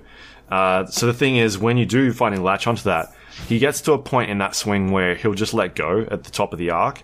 What would be interesting to see would be if you just held on to that and like he would end up coming back. You know what I mean? Like, what then? Would that allow you to have like fire off another web on the other side, or like play around with the physics a bit more? I think that'd be interesting to sort of see how that would pan out. Yeah, because there are occasions there where I've seen him. Like, if you're super close to buildings, he'll fire more than one web off. He'll fire 2 webs off. Yeah. And I did... Maybe I'll transition into the skill tree now, but there are 3 separate skill trees. There's Innovator, Defender, and Web Slinger. First one's obviously attack, and then defense, and then Web Slinger seems to have things in there that allow you to sort of have more maneuverability in the web swinging. So I unlocked one which was like... basically, when you're swinging around the environment, you can press the X button and he'll latch onto another point in the world and sort of pull himself forward and like trajectory in a straight line. Yep. And you can then start chaining those as well. You can start like doing 2 in a row. And that's a suit mod, isn't it? I'm pretty sure that was oh no, it might have been one of his skills. Yeah, I think it was a skill in one of the skill trees. And like there was other stuff in there being like, all right, once you get like if you do that off a ledge, then it gives you even more momentum. Like so there are things in there that allow you to unlock more moves, but yeah. Like I don't know if some of this stuff is in there, the things that like I'm wanting. So yeah, it's hard to say like if we've seen the whole like sort of his moveset at all. Yeah. I unlocked one that was like, you can do tricks in the air now, and you get XP for them. Nice. So you hold, like, I think it was like triangle and circle, and then a direction, and he does like backflips or like shit like that while you're in the air, and you get XP for it. Awesome. So, yeah, there is stuff in there, but I know what you mean. Like, it'd be cool if you had more control about it, but at the same time, is that fun? Yeah. Yeah. Yeah. But there's definitely momentum, right? Like if you latch onto a point and it hits something on the left-hand side of a building, if you don't press anything, he starts swinging left. It might not be a lot, but it's still there. And if you go around that corner, then you've kind of got to force it. Like, if I want to go right, you've definitely got to give it a bit to have it go in that direction. Like, it's not a lot, but if you're not pressing anything, he definitely swings in that direction. Yeah, there's momentum that just seems to cap out, I think. And the other thing that I noticed is that, like, he doesn't... like when you compare the swinging to Spider-Man 2, Spider-Man 2 was always like you're at 100 all the time. Like you could start from a standing spot, and as soon as you latch onto something, you just fucking go. Whereas it takes a little bit to get going. You've kind of got to get into that motion, and you can sort of build up that momentum as well by depending on where you release your jump. So if you do it like at a really high arc, you'll get more verticality. But if you're sort of in between like the lowest point of that swing and, you know, where you would get the highest, then you get more speed. And you can play with that a little bit more. And there were things like unlocks, like, I think I called them like milestones, which I was getting. And so it would end up again adding to things like swinging. So, it's like, all right, you've got a 5% speed boost now while you're swinging in the air. I don't think you saw anything like that though, right? No. Well, I saw like indicators of it. Yeah, I saw it indicated, but it never actually translated into any like benefits. Anything. Yeah, because I just didn't do it enough. I think. Like I think I got to like 5,000 of 10,000 or something like that. Yeah. I wasn't really clear on how that was being like acquired, so I wasn't sure if I needed to like get all 10,000 in one go, or if it was just a cumulative, or, you know, like I don't think that was conveyed very well. Yeah, it seemed like it was like a step counter type system. Like, yeah, you've hit 4,000 of 10,000 steps. Congratulations. So yeah, that'll be like something else that you can get in there. But yeah, going back to like the skills stuff, did you? Well, you did, because I saw you doing it. You seem to have unlocked quite a lot. In the skill tree. Yeah, I'd gotten fairly far down the tree, but I spread wide as well. There's 3 distinct like paths, and I wanted to try to have a look at all 3 of them, but I was mostly just trying to find interesting combat shit, and then I got distracted and tried to get more movement stuff. But I think you must have made it further down the movement. I sort of did the same thing as you. Sort of put like 2 or 3 points in each. Yeah. You had, I think, half an hour more with it than me. Yeah. But I know at one stage I came back and I looked at your skill tree and I was like, holy shit, all right, what's he been doing? Yeah. Because, I guess you get a lot of XP for just completing shit out in the world. And so I'd been fucking about in the world a lot. Because we finished. I looked over and I saw that you were basically at the same point. Yeah. That's definitely because I'd spent a fucking ton of time farting about in the open world. I really enjoyed screwing about in that Manhattan. Like, I was just unlocking. It's got towers. Yes, it's got towers on how you unlock the minimap. That Far Cry thing that everyone is tired of, but I don't think it's that big a problem. It's the same system from Batman, right? The radio frequency you got to tune. Yeah. It's like literally the same system. I don't think they're that bad, like, because it's literally just about traversal. Yeah. It's not like there's parkour, puzzle climbing stuff or anything. Yeah. Yeah. It's just swing up and do the radio thing. It's good. It's fine. I don't have a problem with it. And eventually you find like a bunch of landmarks as well. And I got pretty deep into taking photos of landmarks. So. I went to Avengers Tower?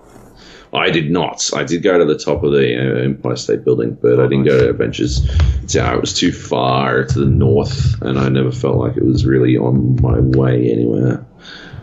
But yeah, I'll definitely check it out. Could you go all the way up to the top of it? Yeah, I ran up the top. I think there was crazy. Right there. It's crazy that they just let anyone run all over that fucking shit, right? Like, you'd think it'd have security or something. Maybe. I would think. Yeah, maybe he's got like a tracker on him, and they know.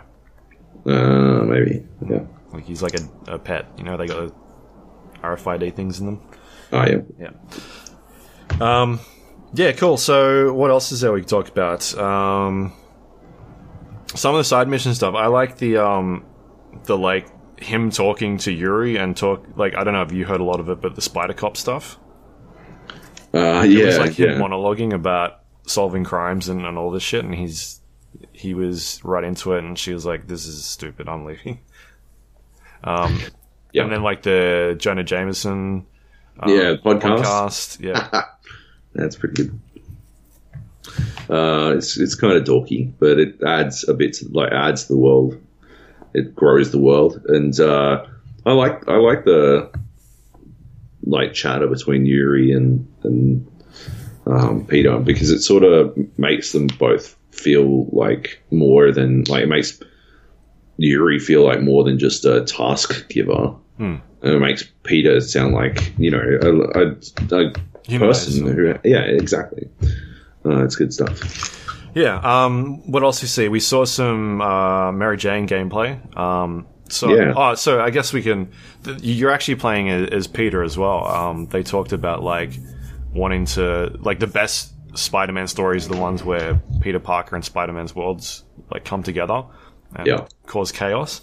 And so there are moments in the game where you are playing as Peter Parker and doing certain things. And we ended up going to one of Martin Lee's shelters in the game and speaking to Aunt May. And there was some dialogue stuff in there. And then from that moment, you end up going to a museum, and there's a break-in there. And then Spider-Man has a run-in with a thug that's in a back room somewhere. And after he takes them out, then he runs into Mary Jane. And in this world, she's not she's not an actress or a model. In the comics, she was like a nightclub owner a couple of years back.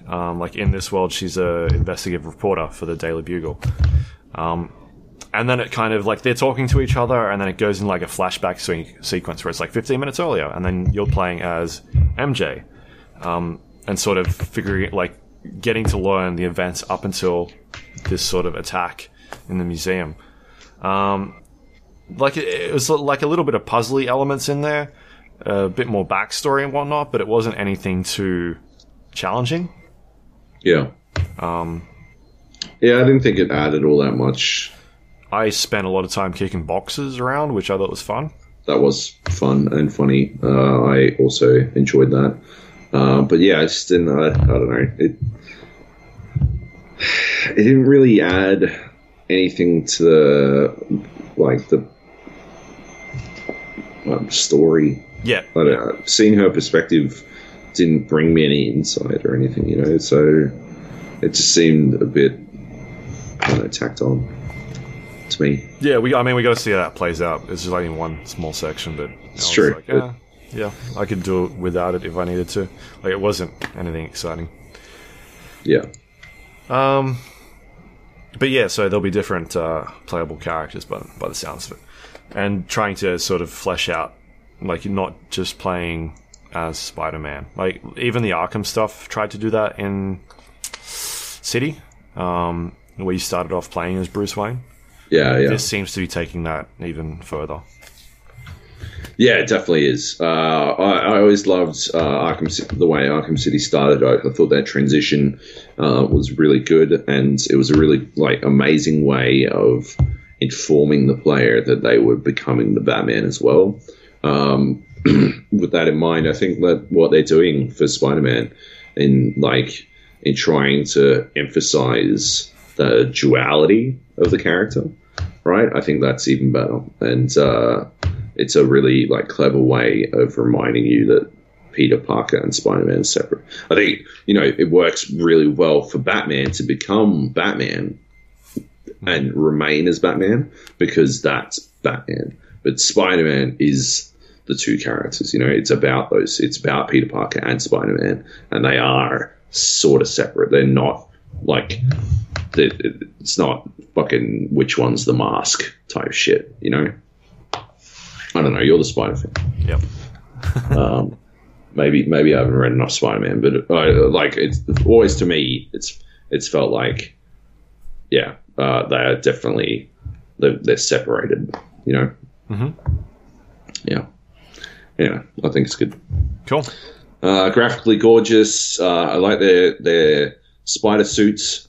The white spider, I think that's really cool. I think it's a really cool idea to have their own Spider Man costume to put their stamp on, like, the Spider-Man. Yeah. One thing we didn't talk about was that beforehand he was saying that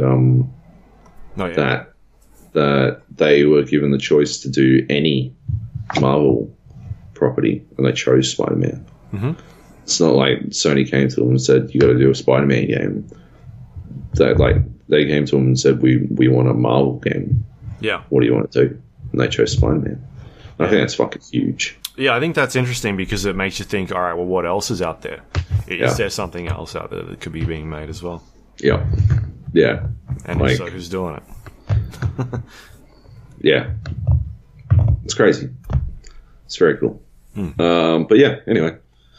That's it. That's it. Looking forward to it. It's out next month. I forgot. There was one good bit. I cackled and I disturbed the room. Because if you press L1 and hold L1 and R1 at the same time, he web slings stuff. Yeah. And I was standing on the street. Right. And it gave me the option to throw a manhole cover. Okay. And so I did it, and he swung it around himself, and everyone on the street ducked. And then he fucking flung it, and it fucking beamed this person. They literally disappeared into the background, and I lost my shit. And I could not tell if Spider-Man had just edited a fucking pedestrian, or if there was this the Kingpin's henchmen, plainclothes henchmen, will just randomly attack you if you walk around on the street sometimes. I couldn't tell if maybe I just accidentally fucking floored one of those cunts, or if I just sent some pedestrian into the shadow realm. Yeah. But it was pretty funny, and I liked it. Yeah. I'll tell you what I was surprised about, the stealth. I didn't realize there was going to be stealth aspects of the game. Yeah.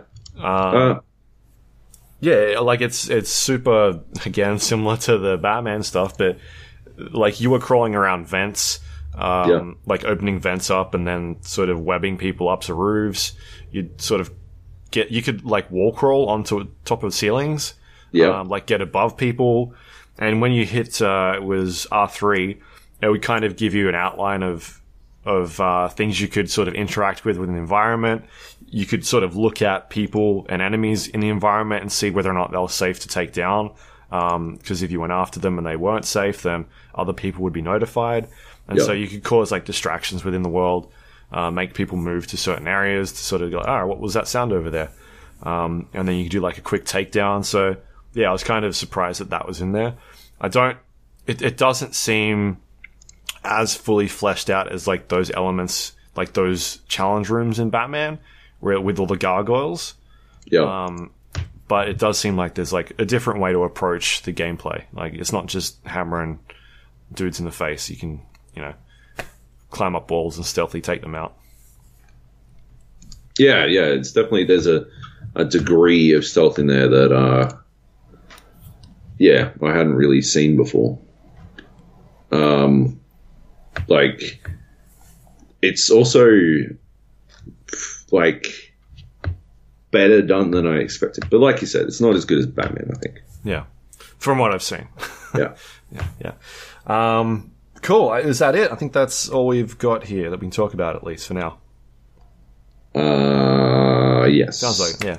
No, it looks awesome. I'm super pumped for it. It'll be fun to check out next month. Yeah, man. Yeah. I can't wait. Cool. Should we do some news? Let's do some news. I think you can do this section because this looks like your news. Sure. All right. Gloomhaven is getting a video game adaptation. This was adaptation, rather. So this is at Gen Con. And Gloomhaven's that board game I bought that I still haven't played. It's way too big. But they're making a Gloomhaven game. It's going to be single player to start off with, which is weird because Gloomhaven is primarily a multiplayer game. But yeah, it's like a dungeon crawling game, and that's pretty interesting to me. Apparently, though, you can already, if you got Tabletop Simulator, which is on sale this weekend, you can already get like a Steam Workshop version of Gloomhaven that is basically just Gloomhaven. And part of me wonders if perhaps they would have been better off pursuing that as an angle, doing something that, like, I don't know, introduces people to Gloomhaven as a world more than just trying to replicate the board game experience as a different game. Like, keep people thinking about it as a board game and, yeah, like, make the board game the primary way to play Gloomhaven, as opposed to people being introduced to Gloomhaven as some single-player game. They inevitably, one day, check out the world's largest fucking board game box. See if they like it. I don't know. You don't have any thoughts on this, do you? I've never heard of it before, so no. Excellent. Yeah. Well, one day I'll actually get to play Gloomhaven. At my new place, I might have enough space to actually have a table to play board games on. That's pretty exciting. Cool. Yeah. So, what else we got? Apple killed the App Store affiliate program. I saw this one on Touch Arcade, and they were grumpy. So basically, it turns out Apple has killed the affiliate program, and sites like Touch Arcade used it when people would like read a review on their sites. They would then click through and get the game on the App Store, and they get a small cut out of it. Yep. They've killed that affiliate program, and so now Touch Arcade doesn't get any of that money.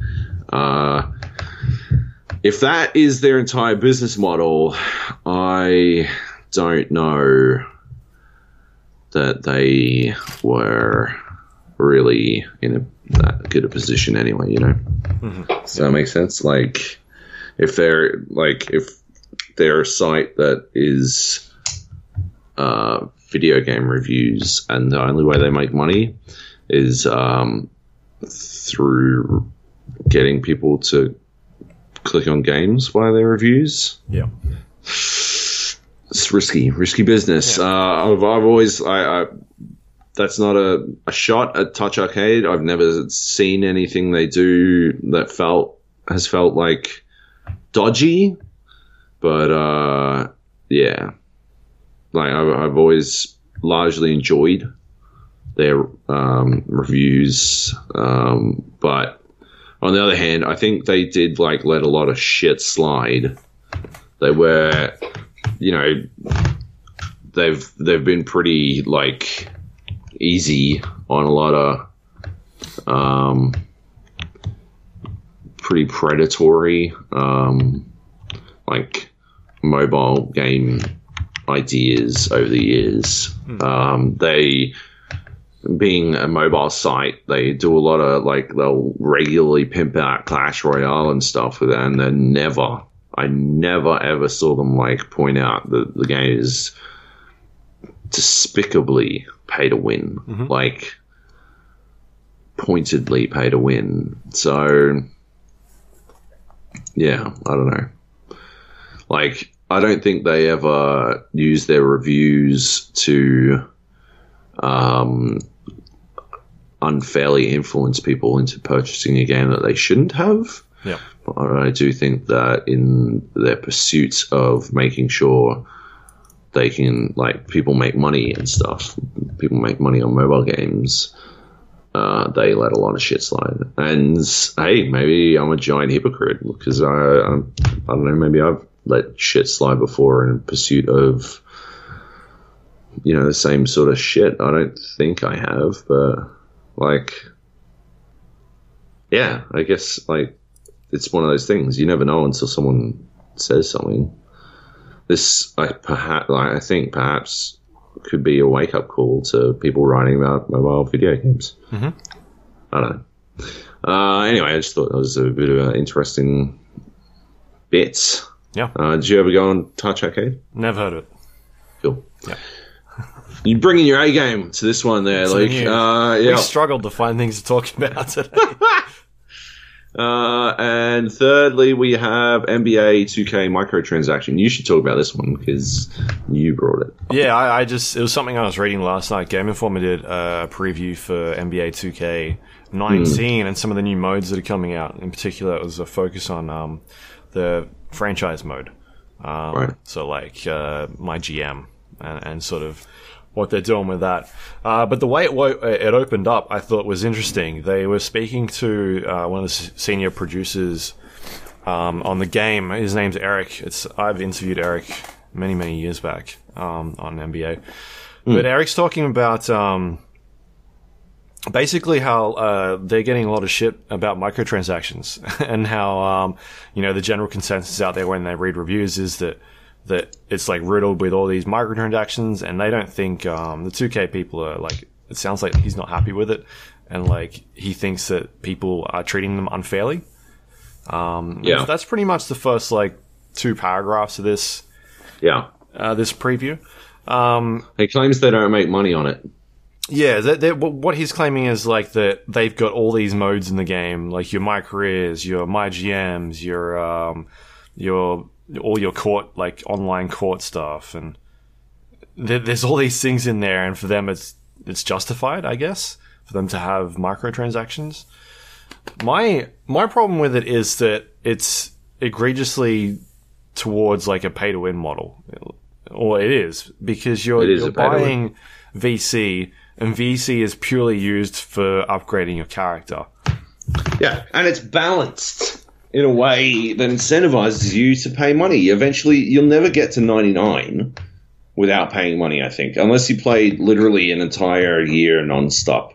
Maybe then. Like, I've never seen anyone fucking crunch the numbers, but my gut says, like, the time it takes you to get from fucking high 60s to mid 70s says that there's fucking no way you make any fucking progress without paying money. And I think that is kind of fucked. They're definitely, it's predatory. It's predatory. They know it's fucking predatory. Fuck him for claiming that they need to do this. They don't need to do this shit. They don't need a fucking, all this other shit. Lots of games do this stuff. It just reminds me of that dude who spent fucking 16 grand on FIFA. Like, yeah, okay. I'm sure people have spent a fuck ton of money in NBA. And, yeah, claiming that, otherwise you wouldn't get my GM. Fuck that. Fuck that. I used to play a bunch, and you did as well, like, of my career. Yep. Every year, and then it got to the point, I think it was the second year after they introduced VC, because the first year I remember them talking about it. I'm pretty sure you were at that thing, but they talked about how they're putting this in there, but it's it's not going to be front stage center. You've got to go through like 6 or 7 menus to find it, that sort of thing. And then like a year or two later, it was like the main part of the game. Like they basically transitioned the points across this VC currency, and that's what you would use to upgrade your characters. And then pretty much since they've done that, it's been such a grind to try and upgrade your character or make them worthwhile. Like, and especially balancing that with trying to get court time. You'd end up finishing a season, you really hadn't made much progress at all. And so like, it just didn't feel worth it at all. Yeah. This preview was super apologetic about it, all their mistakes as well, which I'm not a fan of.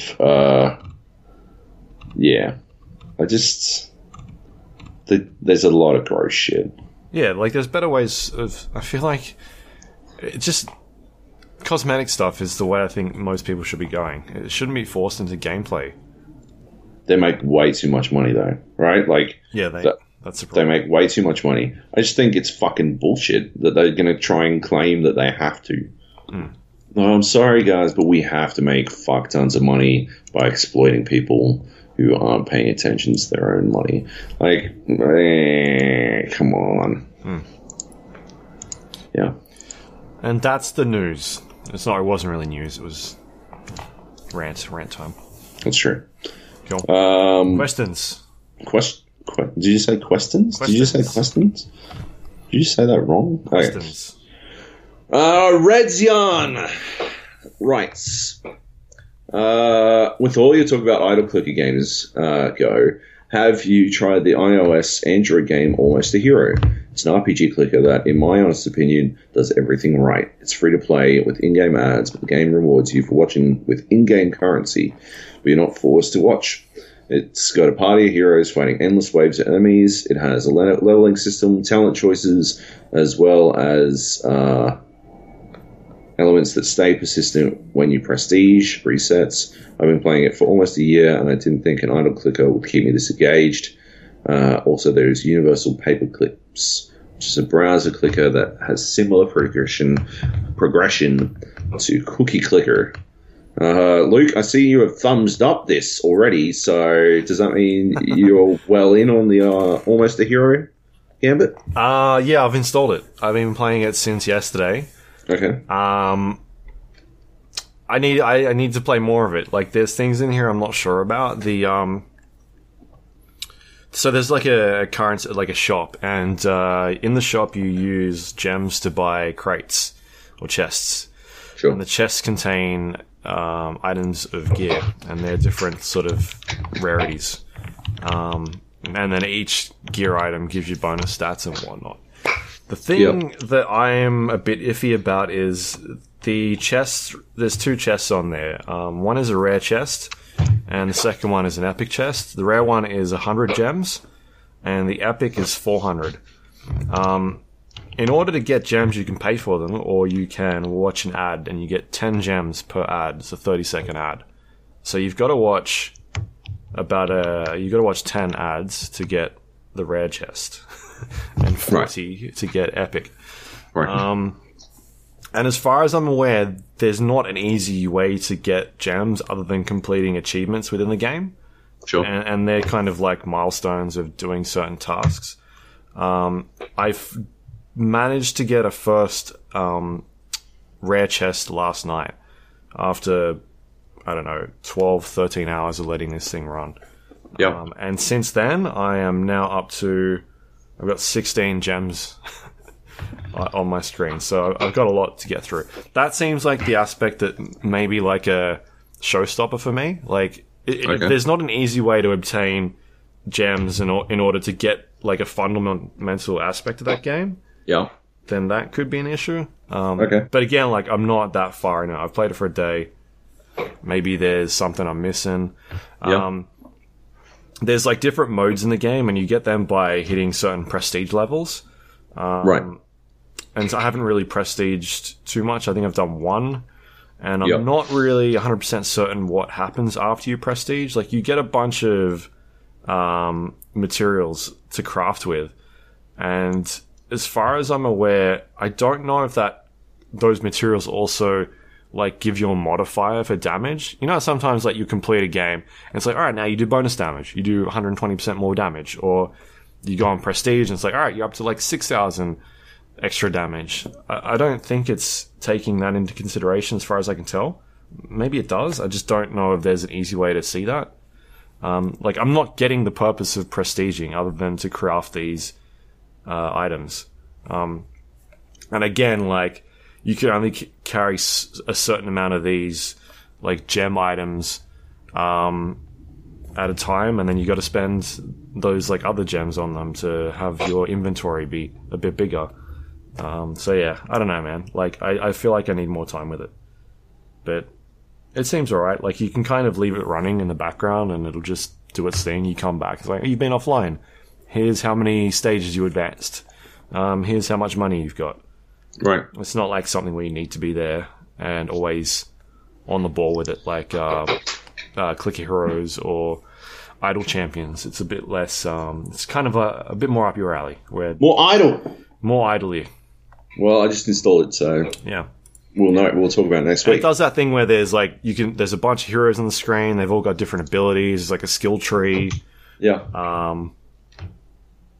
There's like different rings in the game, so you tap on the screen to click, and you can equip different rings, and they do different types of damage, and you can upgrade the rings, and yeah.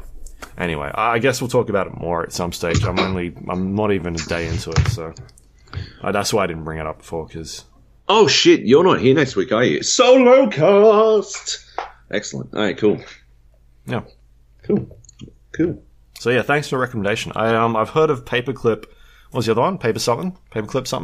Paperclip something? Yeah. I've heard of that one. Universal Paperclips. Oh. Cool. I hadn't heard of that either. Good looking out. Mm. Yeah. The web version of this game was not designed to work on phones. What the fuck does that mean? The Paperclip one? Yeah, that's what it says. Oh, whatever. Yeah. All right. Cool. Any other questions?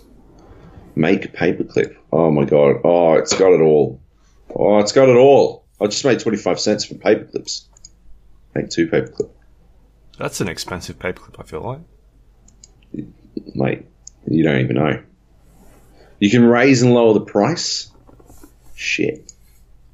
I have to manage an account. Oh, my Lord. This is it.